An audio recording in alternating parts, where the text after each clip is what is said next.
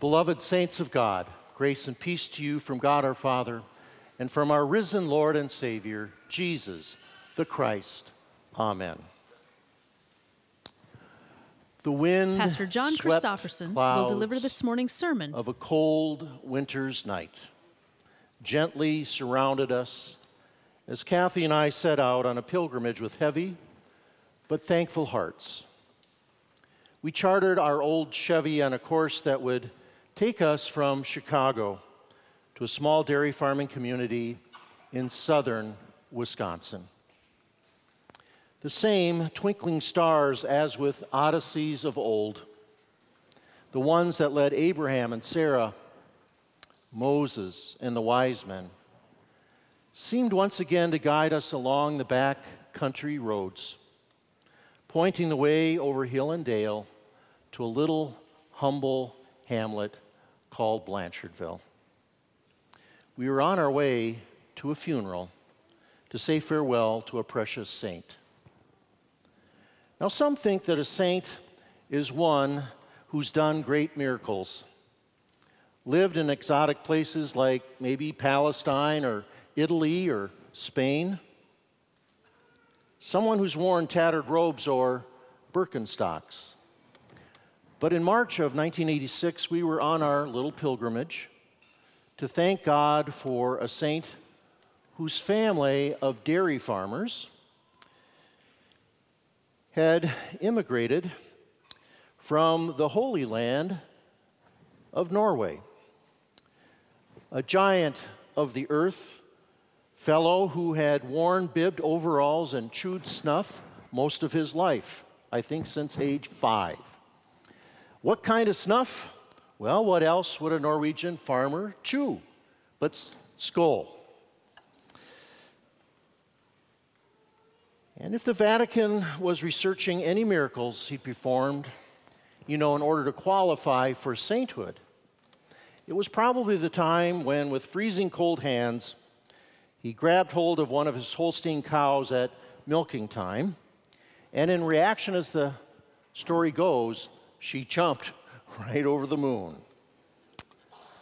Otherwise, they were extraordinarily ordinary miracles he performed with soil and seed, leaning on a one-bottom plow pulled by a team of horses named Bob and Bill, while praying for the rain of God's grace. This Norwegian farmer, this saint that I'm referencing, was my Grandpa Strummen, my mother's father, stoical, practical, hardworking, good-humored. For example, he once explained to me why it is that Norwegians have such a great love for dogs. Why, I asked. Well, he said, it's because we're always saying, good dog, good dog. Good day, good day. But especially today, I remember the sagely way in which he'd place our human struggles within a larger divine perspective, often while out in the field, enfolded in the swaddling clothes of baling hay, hitching our wagon to an old John Deere A, B, or 620. Johnny, always hitch your wagon to a star, he'd say. Today is All Saints Sunday, when the hosts of heaven come down and the saints on earth are lifted up, all joined together at the Lord's table and cradled in God's hands, the communion of saints. That night back in 86, as the stars played a kind of hide and seek behind the wispy clouds, I was caught up in the words of another great saint, another grandfather in the faith, who now, some 70 years ago, stood right here in this very pulpit, namely Dr. Al Rogness. His words come again this day on Spirited Wing. Al writes, "There's no point in the communion service that so effectively vaults me into the company that awaits me on the other side of death as when the pastor prays. And so with the church on earth, gathered together with the hosts of heaven, we praise your name and join their unending hymn." It's as if, writes Al, I join them in the feast of victory where the Lord himself shall come and serve us all together. When our young son Paul was killed in a tragic traffic accident, there was no scripture that so lifted my spirits as that magnificent picture of a great cloud of witnesses in Hebrews 12. It was there that I pictured Paul in the vast cheering section, encouraging me to lay aside the weight of grief and return with zest to the joys and tasks of our everyday life. We who are still running the race of life need to be reminded of such cheering from the celestial bleachers, of those cheering us on until God's kingdom comes. So writes Rognus. Family and friends, can you see this marvelous image of the whole family joined at table, the whole crew? In our age of rabid individualism and privatized religion, we need to remember that throughout the history of Israel, as well as the fledgling days of the early church, it is to a community, the communion of saints, that God most fully reveals himself to us through his word and sacrament. God so loved the world, we are told by St. John, and not just the church, not just Israel, not just you and me, but the world, and as Psalm 24 says, the fullness thereof. And when we come to the close of the Bible, it is with the book of that cosmic community called Revelation. In parallel with God's first creation, it speaks of a new creation, a new heaven, and a new earth, in which the sole focus is the corporate worship of God, the fellowship divine of those redeemed. This cannot be escaped, and it dare not be ignored. Go and make disciples of all nations, says Jesus. As the British poet T.S. Eliot writes in his poem, The Rock, what life have you if you have not life together? There is no life that is not in community, and no community not lived in praise of God.